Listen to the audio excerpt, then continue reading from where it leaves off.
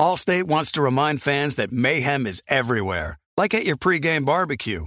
While you prep your meats, that grease trap you forgot to empty is prepping to smoke your porch, garage, and the car inside. And without the right home and auto insurance coverage, the cost to repair this could eat up your savings. So bundle home and auto with Allstate to save and get protected from mayhem like this. Bundled savings vary and are not available in every state. Coverage is subject to policy terms and conditions.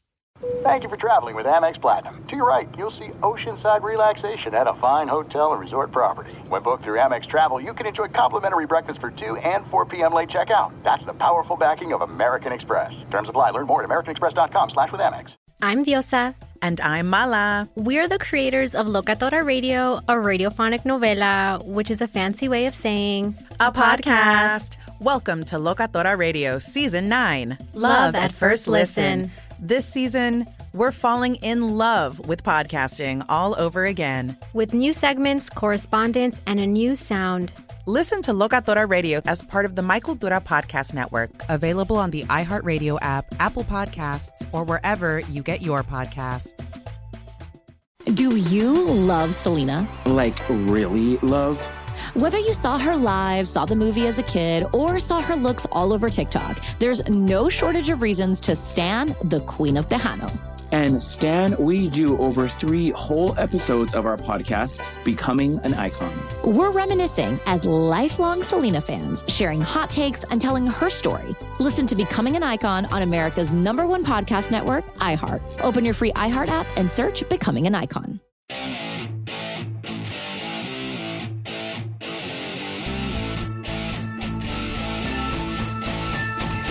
What's going on? John Middlecoff, 3 and Out podcast, back at it again. I'd say a big week. I wouldn't say a big week. I'd say a solid week. Got a couple topics, some things that I'm fired up on, things I'm hot on. And then the Middlecoff mailbag, you know we always get into that. We'll talk about the new PI rule. I disagree with Colin Cowherd a little bit. I know he thinks it's a big overreaction. I think it's a sound and solid decision. And I think just simply it had to happen. I think that the NFL made the right decision. We'll get into that in a minute. It feels like rumors are kind of growing. I know Colin said on a show, I'm recording this on Thursday, he said Thursday morning, that he thinks Josh Rosen in the next couple days is going to be gone. I know Klatt said the other day that it's, the Patriots, the Chargers, and the Giants going to trade for him, for Josh Rosen. And then that would, if Josh Rosen's traded, clearly that means we know who the number 1 pick's going to be, Kyler Murray. I think it's pretty fascinating. Just saw a pretty sweet video. Mike Vrabel, who goes to these pro days and basically becomes a player again, was doing like line drills with Ed Oliver. Mike Vrabel's a badass. He's like the one guy, the one coach in the league that looks like he could still play. The one head coach, at least. There are some former players that are coaching that look pretty good too. But I got to start with this. And also we'll end with the Middlecoff mailbag. You can always get a question in on the show. It's the easiest way to get a hold of me is either on Twitter or Instagram. DMs wide open in Instagram at John Middlecoff. Those are all my handles. JOHN Middlecoff. You just look it up on the podcast, see how I spell it. And slide up in those DMs, ask me anything, and I will answer it right here. We do it every single week, the Middlecoff mailbag. It's actually a favorite part of the podcast. And get to interact with you guys listening. And you guys send me emails and stuff. Emails on my Twitter handle, jmiddle75. You ever have something a little longer you want to send, I'm easy to get a hold of. But today I got in the background the Giants against the Padres, opening day in baseball. I don't even think most people knew that opening day in baseball was today, March 28th, which actually feels a little early. I always thought it was like early April, but March 28th. Baseball is back, and no one really knew. And football, the league office has taken a lot of shit over the years for disciplinary decisions, which I thought at certain points in time, and I'm not a huge Roger Goodell guy, but I'm not anti-Roger Goodell. He clearly has some positives. His job is to work for the owners and make them money. And you can't really argue that he has not done his number 1 job because he's made them all a ton of cash. If I was in the NFL and I was in some sort of ownership stake, whether it be the majority owner or silent minority owner, I would be happy with Roger Goodell because he has made me a lot of coin, and that is his number 1 role. Now, we can argue all we want about his role as a disciplinarian. you should get out of that business. But like when he took over, the league had somewhat of a perception problem with violence and a lot of guys getting arrested. And so he overcorrected a little bit. And I think sometimes we lose touch. Like, it wasn't him that hit Ray Rice's wife in the face. That was Ray Rice. He wasn't the guy that slammed the girl on the bed with a bunch of guns. That was Greg Hardy. Now he screws up a lot of the punishments, at least to the public, but I think sometimes we forget it's not him. But the one thing he benefits from, and I say this all the time about the NFL, the hardest thing to do in 2019 is to get our attentions. I'm an older version of a millennial, and it's hard to keep my attention. Even when I watched The Green Book, I ordered the movie last night, which is a pretty good movie, but half the movie I'm screwing around on my phone.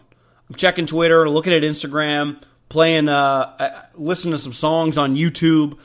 Like, I just got this phone in my hand. And again, I'm not saying it's a healthy way to live, but it's just the way we all live. And it's not just a young or an old thing. Anywhere you go, you get on, I got public transit around the Bay Area. You get on public transit, it's not just like old people have newspaper in their hand. No, they all have phones now. And it's hard to keep your attention. And football's lucky, you only play once a week.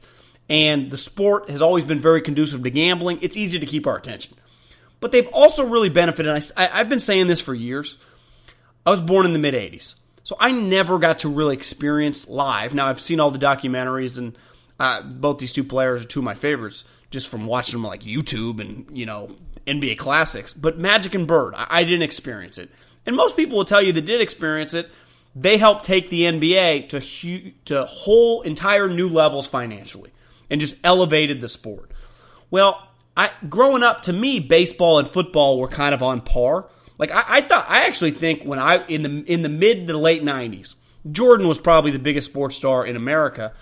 But I think, like Ken Griffey Jr. was every bit as big as any football player, whether it be Brett Favre, Steve Young, Jerry Rice. Like Ken Griffey Jr. was a rock star. That doesn't exist right now in baseball. But the one thing football had in the early 2000s that then propelled itself for the next 15 plus years was the Magic and Bird rivalry of the NFL, and it was Peyton and Brady. Two biggest stars of their generation, and they were great. I mean, you got the best quarterback ever and probably a top 5 quarterback ever that played each other at minimum once a year and usually twice a year because they met in the playoffs. And then even when he went to Denver, they stayed in the same conference. They played once a year because Peyton was always winning the division. Then they played multiple times in the playoffs. So when you look at the sport of football, like they have a lot of things going for them that baseball doesn't. It's the sport every day. There's this narrative that legalized gambling is going to help out baseball.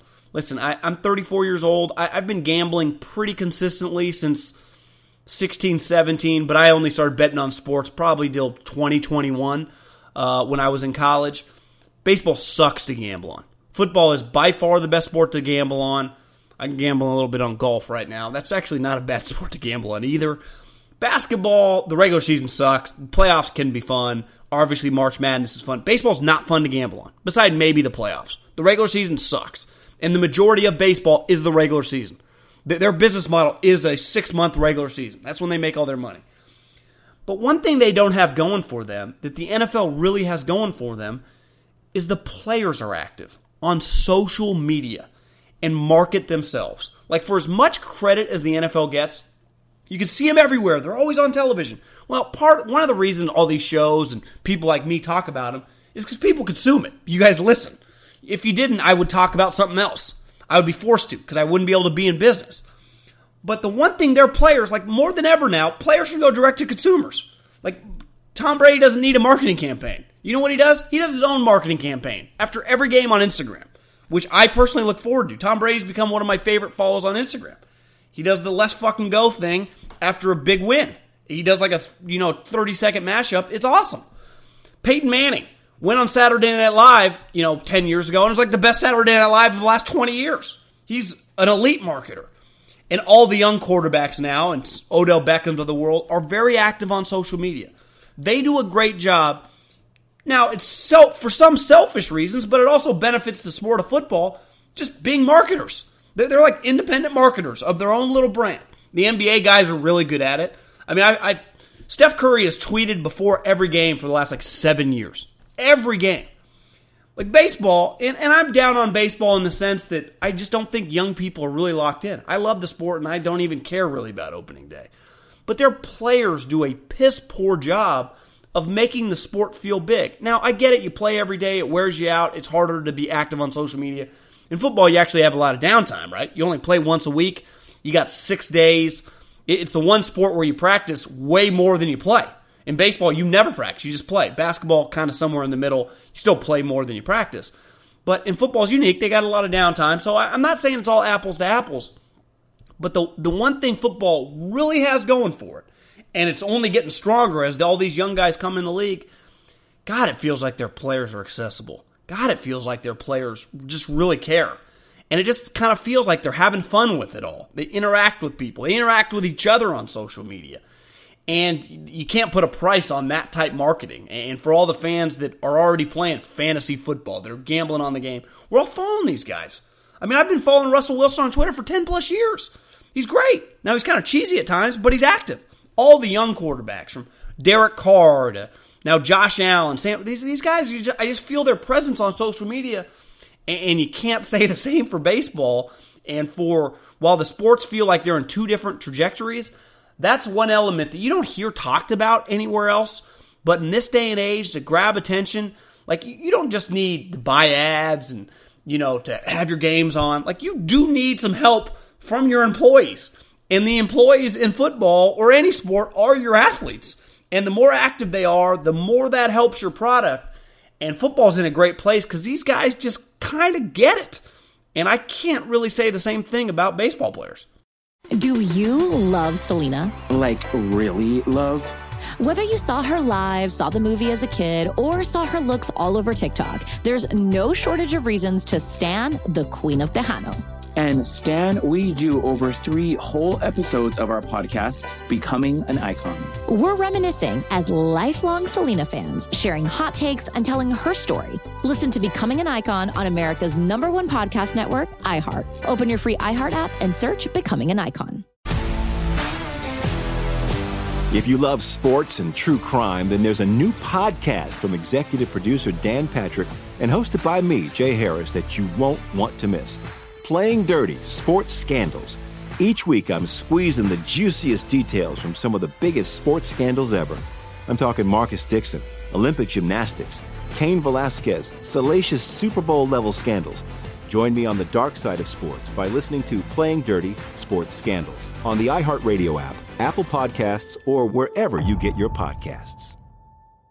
The Nikki Glazer Podcast. Her roast of Tom Brady stole the show. Now she's talking about it on the latest episode of the Nikki Glazer Podcast. I said, tell Tom Brady that I'm the Tom Brady of roasting. Lots of people roasted the GOAT, but only Nikki is still being talked about. Every time I refresh my DMs, it's 14 blue check marks of people I didn't even know who knew me are writing like paragraphs to me. Hear that in all episodes of the Nikki Glazer Podcast on America's #1 podcast network, iHeart. Open your free iHeart app and search the Nikki Glazer Podcast to start listening. What's up, everybody? This is Stephen A. Smith. When I'm not at my day job, First Take, you can find me in my studio hosting the Stephen A. Smith Show podcast. Tune in every Monday, Wednesday, and Friday, at the very least, as I bring you all new episodes that feature the biggest headlines in the world of sports, pop culture, business, and politics. You'll hear my unfiltered opinions on those nauseating Cowboy fans, the chaos in Washington, D.C., and trending topics on social media, as well as my straight shooter interviews with top celebrities and game changers. And I occasionally give out love advice. Yes, it's true. If you want to know my true feelings about something, I'll give it to you straight. So listen to the Stephen A. Smith Show podcast on the iHeartRadio app, Apple Podcasts, or wherever you get your podcast. Okay, let's dive into the rule change, which I guess I didn't quite grasp it, but listen to Peter King and reading Albert Breer had a really good article on it. Peter was talking about, I listened to Peter King's podcast a couple days ago before the rule passed, and I think he was just resigned to the fact that no chance the rule was going to get passed. Now, my favorite rule, the 4th and 15 rule, which I think I might have talked about on Monday, maybe it was last week, didn't have a chance, not a snowball chance in hell. But, the PI rule, I heard Colin this morning, and he thought it was one big overreaction. And I got to be honest, I don't think I could disagree more. As someone that gambles on these games and gets so angry consistently with the officials when it comes to PI, because they call it in the worst spots. It's like getting mad at a basketball game with shitty foul calls. It just drives you nuts. And one thing I've always hated, and this didn't get changed, was that defensive holding is an automatic first down. Now, I've gotten used to defensive holding because I watched the Niners and the Raiders a lot these last 4 or 5 years, and their defensive backs have been terrible. So defensive holding happens a lot. But I also think it's often a bailout. But to me, pass interference, and I think that should have just been moved to 5 yards. So if it's 3rd and 9 and your DB holds a guy, it shouldn't be an automatic first down. Now, if it's 3rd and 9 and he holds a guy, then you got 3rd and 4. I'm all for that. I despise the automatic first down. But when it comes to PI, listen, anytime a call, I'd say anything in life that's subjective, it's not going to be black and white. It's going to be difficult, right? There's going to be gray area. Anytime you're dealing with athletic endeavors like a wide receiver and a corner, two humans that typically run are the fastest players on the field, it's difficult. Tracking a ball in the air, guys kind of making contact, but is it over the top? It's hard. But I've always believed, and Belichick's been the biggest proponent of this, you should be able to challenge everything. Now, like Peter King, and Albert wrote this too, they're not adding more challenges. So the challenges stay the same. You have 2 challenges when the game starts. You have 2. That's it. You don't get now unlimited challenges. So if you want to challenge a PI in the first quarter, that's on you. If you want to save your challenges for late in the game, now to me there's somewhat of a strategy for the challenges. But for the integrity of the game, for the amount that's on the line for the game, and I'm not even talking about the Sean Payton New Orleans Saints play. That's not what I'm talking about. I'm just talking because I don't think they had any more challenges. Like that play would have stood because they couldn't. I don't think they could have challenged the play. Could be wrong on that one, but I don't even know why I think that. I heard someone say that. But I never have an issue with something that's blatant, like there was no PI, to be able to challenge it because we see it consistently happen. We saw it happen a ton last fall where referees were dictating the game. And in spots that are just blatantly obvious. Now, there are always going to be calls, like in the AFC Championship game. That call against Julian Edelman, did it touch his finger or not touch his finger? I thought they got it right, but if you would have overturned it, I wouldn't have disagreed. There's always going to be calls that could probably go other ways, or, either way. But there are also going to be pretty obvious calls. Like Dee Ford in that game also. He was offsides. So if technically, let's say, and I think this is where we're heading, you're going to be able to challenge everything. Coach Reid could, I think where we're headed, throw a challenge on that play. He was offsides. Now, I don't think he would have challenged it, but you should be able to challenge every call. Isn't that the ultimate? I love hearing this and seeing this. It's about the speed of the game, the integrity, keep the game moving. We don't want 4-hour games. No, what we want is for the game to be right. We want the right team to win or the right team to lose, especially for us that have money on the game, especially for fans that dedicate a lot of their time and energy for watching the team. Again, I think we all, now again, I'm no longer, and it sucks, the longer you're in the media, and I got like this when I started working in the NFL. I grew up a Niner fan, but then when I worked for the Eagles, I just stopped caring. And now once I left the Eagles and just came back to the media, I root for players and coaches I know. I don't even have a team anymore. Like honestly, I hope the Niners and Raiders win because it's good for my business. This, I talk about everything, so it really doesn't matter. I'm just rooting for good stories. I like crazy trades. I like guys getting suspended. I like craziness because that's what you guys like to listen to. And I like good games. But I also like, as someone that gambles on the sport now, I hate losing a game where it feels like the right thing was not called. And again, there are going to be situations consistently this year where a ref screws up and the coach is not going to have a challenge flag. So I saw someone say that it's still going to be a big issue because commentators are going to talk a lot about it. But you know what I'd argue? That's on the coach. And we already get on coaches. When you waste challenges on plays, and this happens a lot, that are clearly not going to go in your favor. So right when we see the coach throw the red flag out, we're like, oh, this idiot, this is never going to get overturned. Like, you need to now be even more locked in with your challenge plays because of the repercussions it has with losing a challenge late in the game now that you can factor this in. Because late in the game, if you're in a tie game, and I remember hearing Tom Coughlin say once, I think it's like 88% or 85% or somewhere 85 to 90% of NFL games are one-score games heading into the fourth quarter. This is not college football. There aren't as many blowouts as you think. Most games are relatively close heading into the last 15 minutes of the game. So having your challenge late in the game, now that you have the ability to overturn pass interferences, and again, that's still going to be subjective, but that's going to be a powerful thing. So whatever your setup is, your coach up in the box that tells you to challenge or not challenge the play, I'd argue needs to be more locked in than ever because you have this new wrinkle, and we see it all the time, of just PI calls where we go, oh my God, that was PI. Now, I'd have to do a little more research.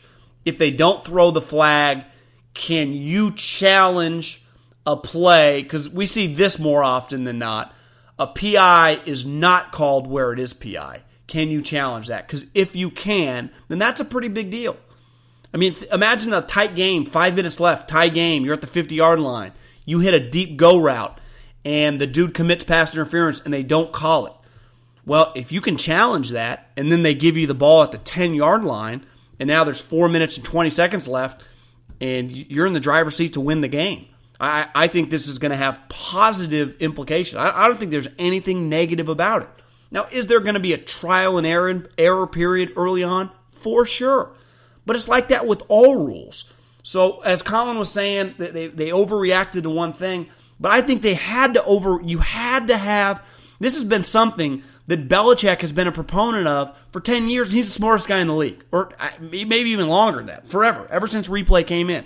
If you're going to have replay, you might as well be able to replay everything. Why are we picking and choosing these arbitrary things? You can challenge a catch, but you can't challenge holding.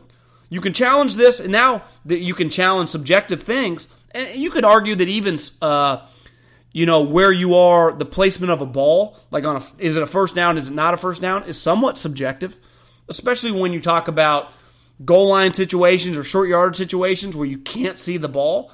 We've all seen it happen a ton of times in the last 5 years. It's like, did he get the first down? Did he not get the first down? Some are obvious, but I'd say for everyone that's obvious, there's two that are like, I don't know, that could go either way. It's tough.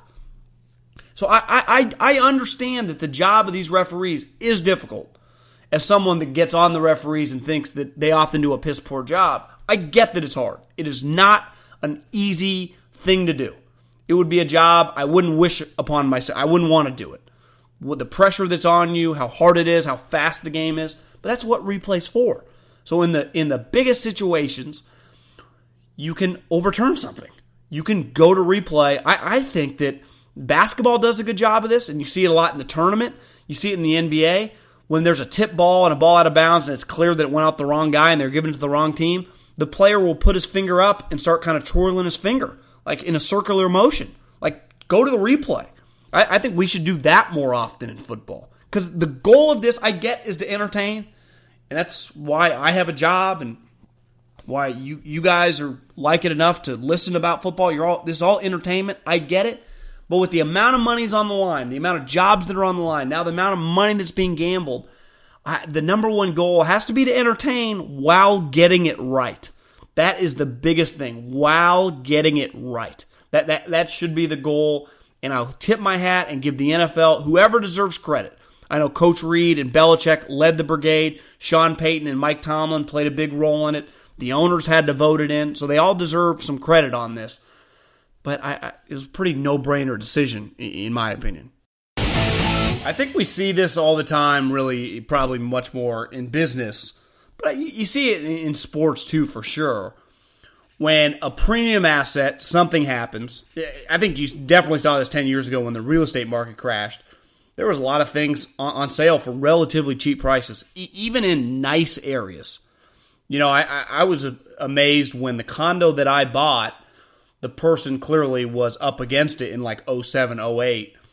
For what I ended up paying for in 2016, what it sold for in 2008 was like, I don't know, less than half of what I paid for it.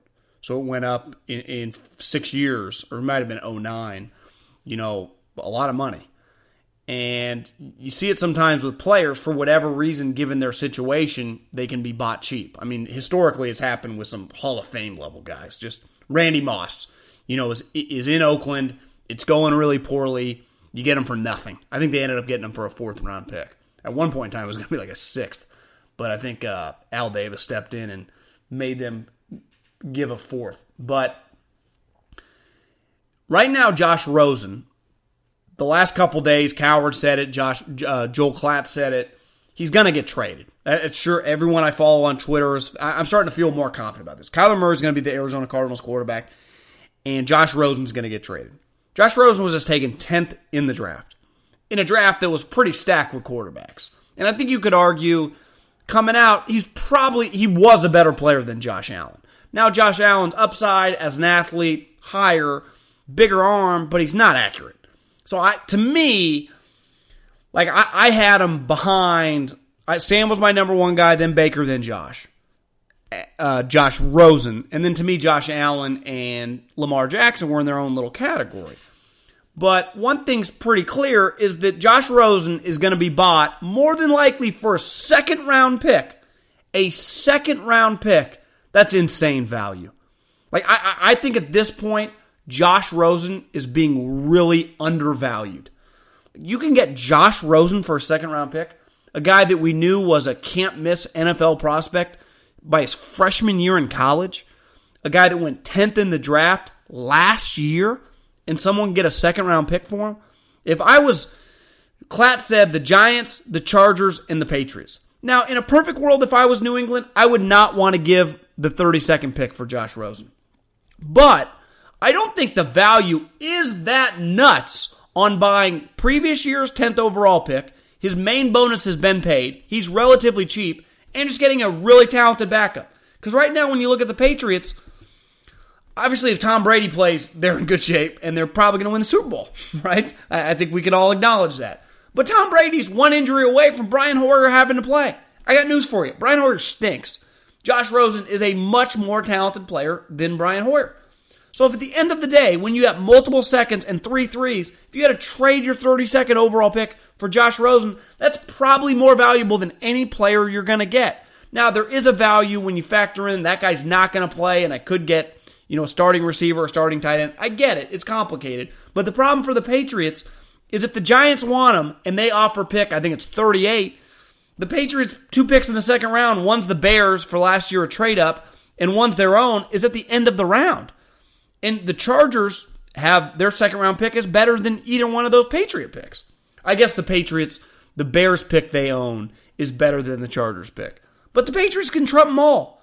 Because clearly the Giants aren't going to give him pick 6 for Josh Rosen. Chargers aren't going to give up the 1st rounder for Josh Rosen when Phillip Rivers is, still playing at a high level and still has multiple years left. That wouldn't make much sense. But a 2nd rounder is too good to be true. I think that these 3 teams shouldn't be alone. Because the value of Josh Rosen isn't just acquiring him and getting a guy that was the 10th pick in the draft last year and is still really talented. But what if even if you have a starting quarterback, what if you're Seattle and he plays in the preseason games and he looks awesome? Then you have a little leverage when you're negotiating with Russell Wilson, / you could flip him in a year maybe for a 1st round pick. If you're like, God, this guy looks really good now that he's got some competent coaching. Like having a really talented quarterback on your roster, the value isn't just to one day take over for your starter, because what if your starter just keeps on playing and keeps on balling? It doesn't feel like Phillip Rivers, Tom Brady, any of these quarterbacks are going anywhere. But what's the value in having a backup that's viewed as a really good player? I'll tell you what the value is. It's usually a 1st round pick. We've seen it before. If Belichick wouldn't have waited till the last year of Jimmy Garoppolo's contract, he would have got a 1st round pick for Jimmy. If anything, I think we all said, why did Belichick give him away? You can trade quarterbacks. They hold their value. They're like a Honda Accord. Now, that's a bad example because they're much nicer than a Honda Accord. I just tried to think of something that holds their value for a long time. They're like, I don't know, certain cars hold their value much better than others. I'm not a huge car guy. But you know what I'm saying. He'd have to be terrible to lose value. If he's just good, his value maintains. And if he's really good, and I'm just talking in preseason games, because more than likely he wouldn't be playing in regular season games if you have Brady or Phillip. you can flip that guy. And you can flip him for a high-valued pick.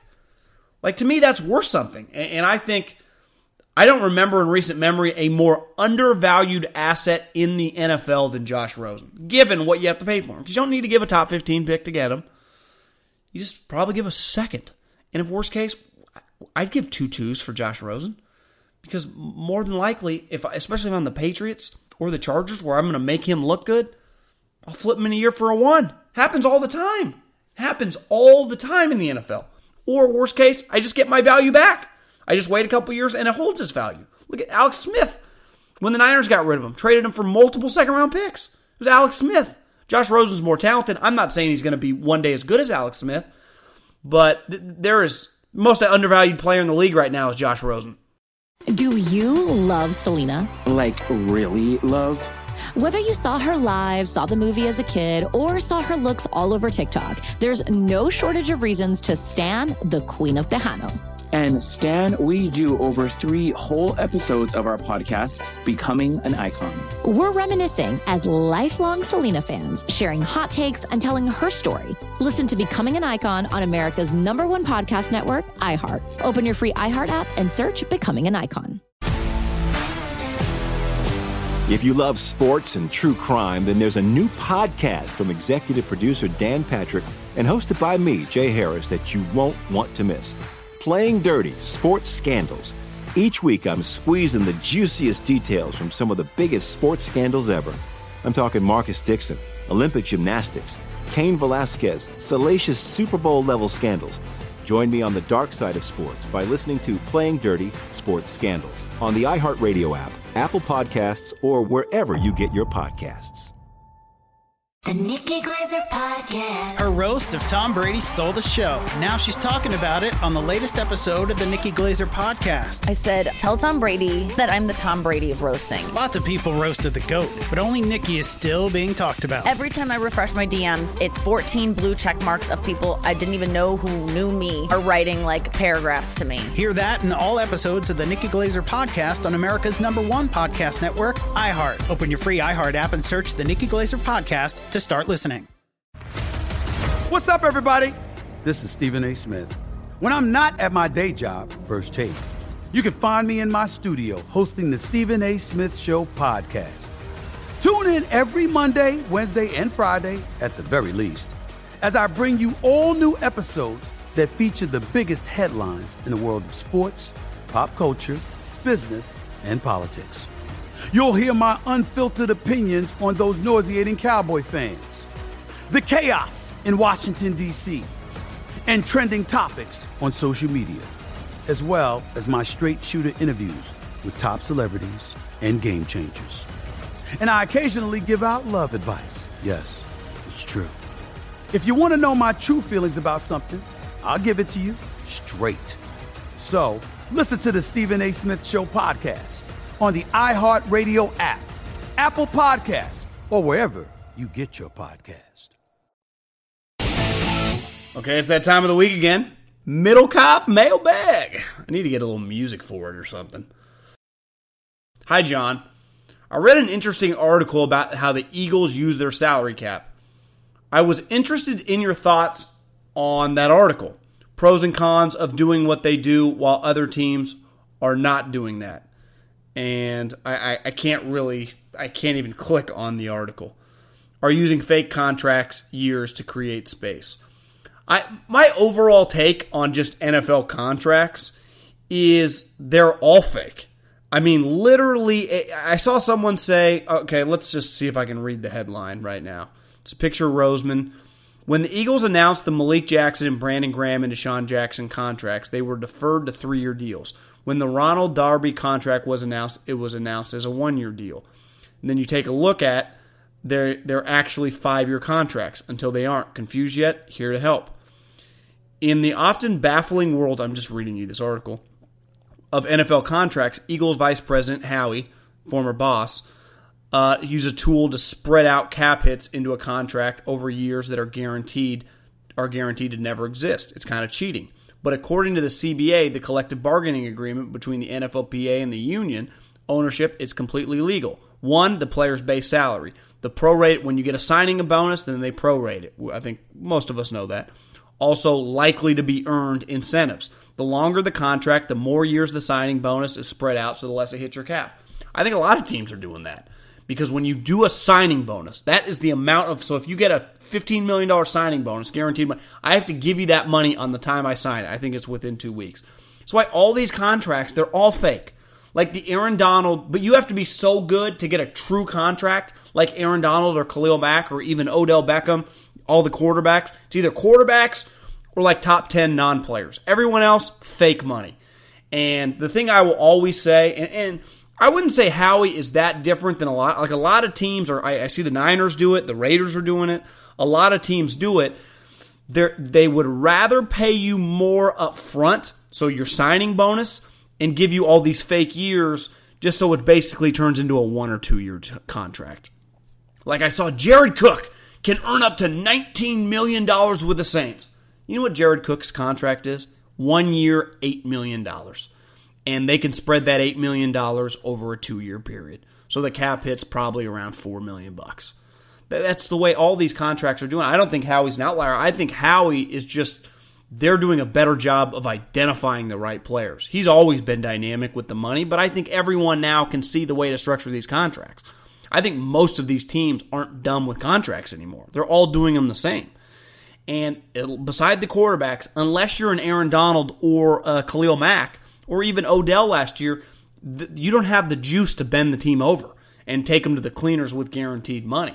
So I think the big thing in this next collective bargaining agreement, as a fan, you always want less guaranteed money because you never want NBA and Major League Baseball situations. Because in football, you just get injured too much. So if all the contracts were guaranteed, you would have disastrous salary caps. Even the smartest guys like Howie and Belichick would have tons of dead money on the, not on the dead money, but on the cap.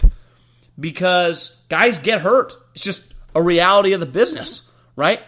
But luckily, with the way it's set up, you can spread it out and prorate it over the length of a contract. So yeah, if I can give you a 5-year, $50 million contract, teams love doing that.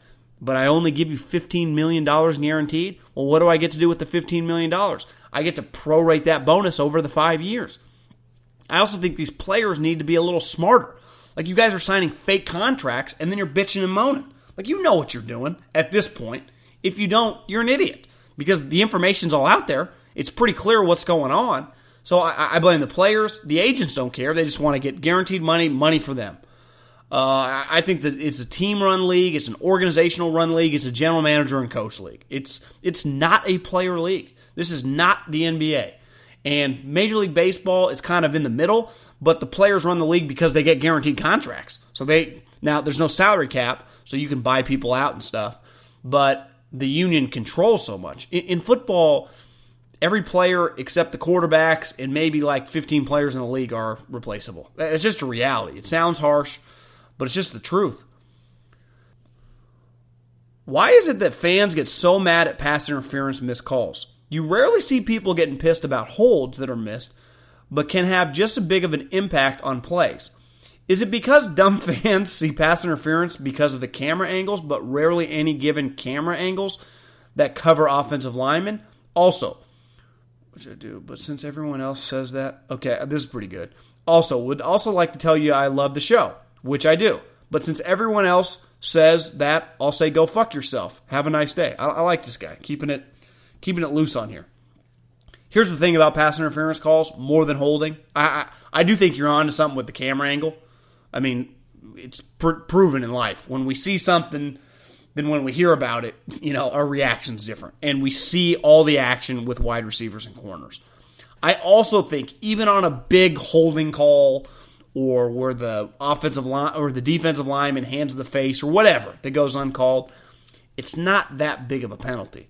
When you see a missed PI call, and let's say it's a 35-yard pass, that's a large amount of real estate. The field's only 100 yards. If you're at the 50 and it's a missed PI call and it was a 30-yard pass, you're now in the red zone. So I think the implications of that play, I also think we're just a little more emotionally connected to our wide receivers as fans. Like your wide receivers typically are some of the most famous guys in your team.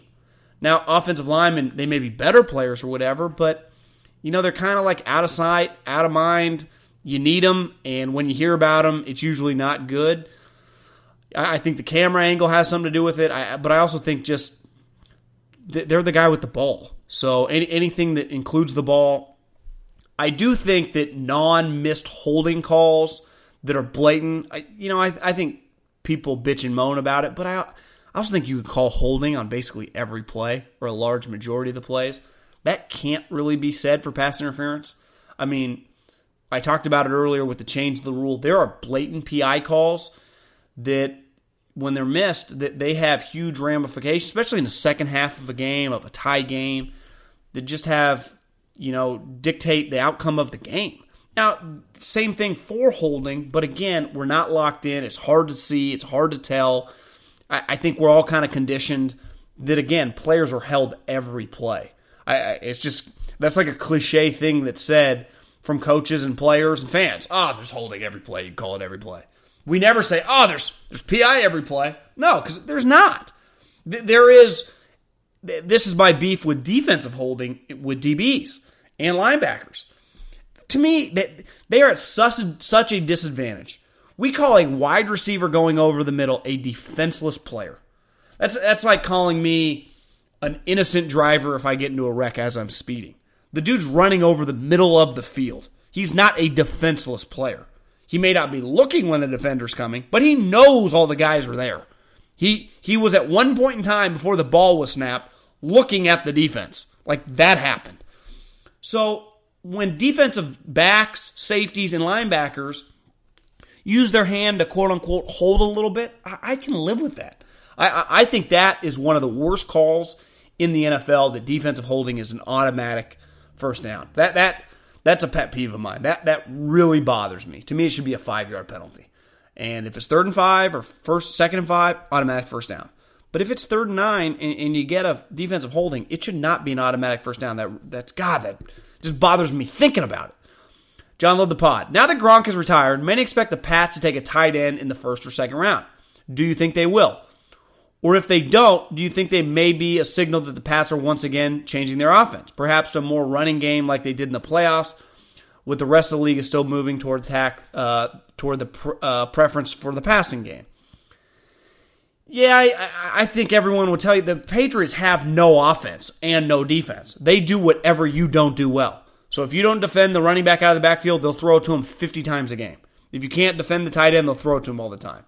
If you're in a nickel defense and you can't stop the run, they'll run it till your eyes bleed. That's the most powerful attribute of the Belichick reign.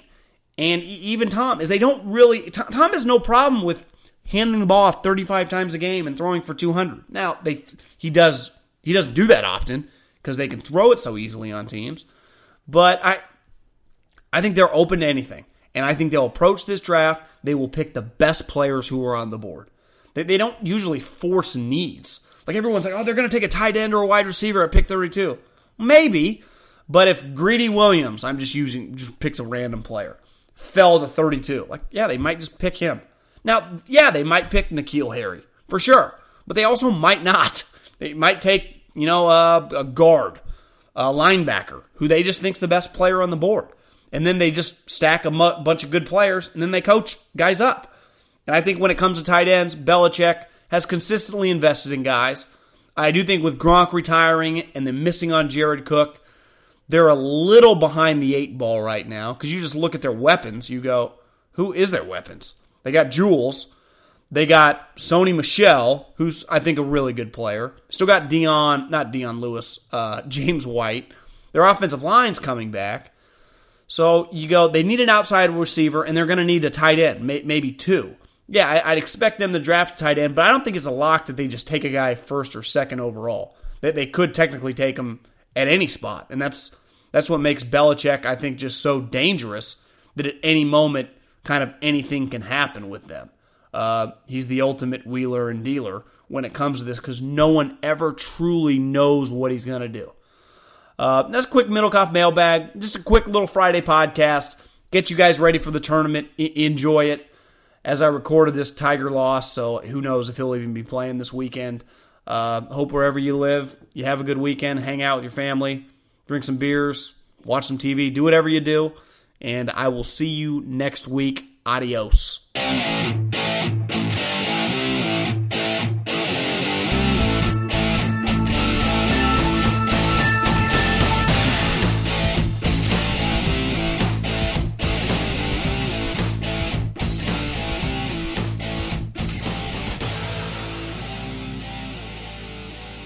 I'm Diosa. And I'm Mala. We're the creators of Locatora Radio, a radiophonic novela, which is a fancy way of saying a podcast. Welcome to Locatora Radio Season 9. Love at First Listen. This season, we're falling in love with podcasting all over again. With new segments, correspondence, and a new sound.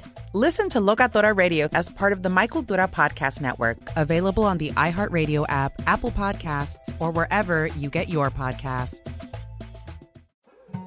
More Than a Movie is back with Season 2. I'm your host, Alex Fumero. And each week, I'm going to talk to the people behind your favorite movies. From The Godfather, Andy Garcia. He has the smarts of Vito, the temper of Sonny, the warmth of Fredo, and the coldness of Michael. To the legend behind La Bamba, Lou Diamond Phillips. When I walked in, I didn't think I had a shot at Richie because John Stamos' picture was already up on the wall.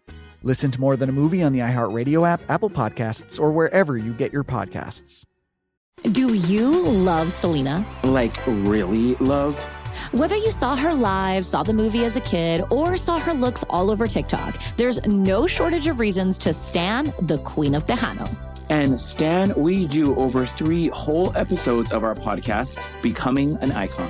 We're reminiscing as lifelong Selena fans, sharing hot takes and telling her story. Listen to Becoming an Icon on America's #1 podcast network, iHeart. Open your free iHeart app and search Becoming an Icon. If you love sports and true crime, then there's a new podcast from executive producer Dan Patrick and hosted by me, Jay Harris, that you won't want to miss. Playing Dirty: Sports Scandals. Each week, I'm squeezing the juiciest details from some of the biggest sports scandals ever. I'm talking Marcus Dixon, Olympic gymnastics, Cain Velasquez, salacious Super Bowl-level scandals. Join me on the dark side of sports by listening to Playing Dirty: Sports Scandals on the iHeartRadio app, Apple Podcasts, or wherever you get your podcasts.